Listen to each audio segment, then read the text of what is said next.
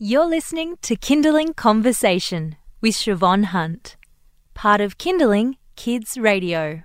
Kids Health is brought to you by 13SICK, National Home Doctor Service. 13SICK is Australia's largest network of home visiting doctors. So, if you need urgent medical care but your GP is closed, make the call to 13SICK. I'm not sure about you, but I find gastro one of the scarier words in the English language, mainly because it can be so debilitating. Of course, it's disgusting and awful, but when you're a parent, you know that it's likely to knock over the whole family in quick succession, which also means you might be the carer of everyone else whilst you're still very ill. Dr. Natalie Caristo is a GP and she's here to talk with us about gastro. Hi, Natalie. Hello. So how does gastro usually start? So most cases of gastro are caught by coming in contact with somebody else who has symptoms. Unfortunately, the symptoms can be very mild or just beginning when you've been in contact with that person, and so they didn't even realise they were coming down with gastro, and hence everybody comes down with the same illness. It often goes through schools and childcare centres. People who've been in touch with swimming pools, things like that, is the way in which people come in contact with the virus. It is so contagious, isn't it? It feels like literally you hear someone has gastro and then you've got it. Why is it so contagious?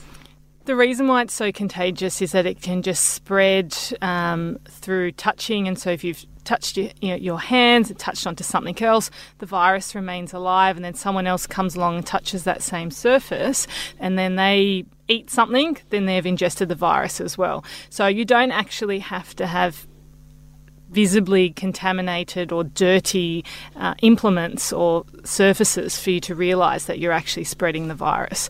But it means it's so much more important for hand washing and keeping surfaces as clean as possible. Now, I had the rather delightful experience of catching gastro in my first pregnancy. Luckily, I was okay, but I've often wondered what happens if you catch gastro and you're breastfeeding. So the main issue in gastro in children is dehydration, and because their bodies are so little, their amount of dehydration quickly escalates and they can become very sick quickly. In a woman that's breastfeeding, their supply can drop quite quickly as well, and so therefore breastfeeding mum suddenly doesn't necessarily have the supply for their child, and if their child gets sick, even worse. Thankfully, there are alternatives, including, oral rehydration solutions like Hydrolyte and also formula, which can be used in children who are breastfed. However, if your child is not taking their usual amounts of milk and becoming dehydrated, they should see a doctor. So Hydrolyte, you mean that for the mother, not the child? In children over 6 months of age, you can use Hydrolyte, and under a doctor's guidance, it can be considered in younger children. But definitely in children over 6 months of age, it's fine. So is it inevitable that you, as the parent, will get it as well if your children have it? Not necessarily, but often. And the reason for that is that as parents, we often haven't been exposed to the virus for many years since we were kids ourselves. And so as a result, it's our immunity to these things is very reduced and therefore makes us susceptible. So it really depends on how often and how many times you've had gastro in the past as to whether or not you have the resistance against whatever is brought into the household. Oh dear, it's not as hopeful as I thought. So how should we care for a child that's got gastro? So the most important thing is keeping their fluids up. As I mentioned, for children over 6 months of age, some regular Hydrolyte, and again under the guidance with your GP on how much and how often is really important, and then keeping an eye on if they're keeping those fluids down and still passing wet nappies, etc., and whether or not they're looking well and still acting their usual self. So red flags or things that we'd want to look out for if they're becoming lethargic or listless, if they continue vomiting, if they're not keeping their fluid down, or if they've got, severe tummy pains, then they need to be reviewed. Is there any point in trying to get them to eat something? In the first 24 hours, the most important thing is just to keep fluids up. If an older child is interested in eating, then I would start with something dry and plain like toast, potatoes, those sort of things, and then gradually reintroducing their normal diet as they become well.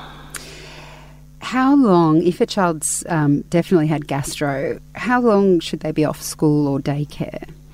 The usual recommendation is to keep them home at least 24 hours after the last episode of vomiting and diarrhoea. So pretty much you want to have a good day or two where they've been well before sending them back, just in case there's a small amount of the virus still lingering around. And I'm guessing that not many people do that, right? And that's why it gets so spread about. Unfortunately, yes. And as I said, often these kids may vomit once or twice at daycare, and that's how it's picked up in the first place, by which time they've already spread it to half a dozen kids before mum arrives to pick them up. And saying that, parents think, oh, their children is well, but they may still have a bit of a soft poo and think, oh, not too bad, but there may still be virus in that soft poo. And again, then it continues to spread through the daycare. So trying to keep them home, as difficult as it is for some parents, but as long as possible, really helps stop the spread. Now, gastro is pretty obvious. You've already mentioned the telltale signs when to see a doctor. Is it an illness where we should be calling and asking if someone can come and see the child at home? I know that if my child was vomiting a lot, I wouldn't want to drag them to the doctors because they'd be so uncomfortable, but also that seems to be dangerous for other people. Yes, so this is where having a home doctor come to you after hours allows them to be seen and providing care within your own home. And then once, I think the child is starting to improve, or if you've got any concerns the next day and you think your child's actually not getting any better, it is still important to go and see your regular GP, just because they know all the past medical history and they can then do some, if any follow-up tests are required. But yeah, it is really good in that after hours circumstance on weekends, public holidays, etc., rather than sitting in an emergency department where you're exposing other people as well. It hasn't been pleasant, I'm sorry to say, Natalie, but thank you for all that information. No worries at all. That's GP Dr. Natalie Caristo, and Kids Health is brought to you by 136 National Home Doctor Service. If you or a loved one needs urgent medical care but your GP is closed, make the call to 136. That's 137425 for a bulk billed after hours doctor home visit. You've been listening to a Kindling Conversation podcast.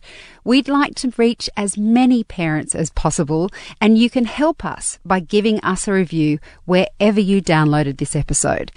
It means that more people can find us. I'm Siobhan Hunt. See you next time.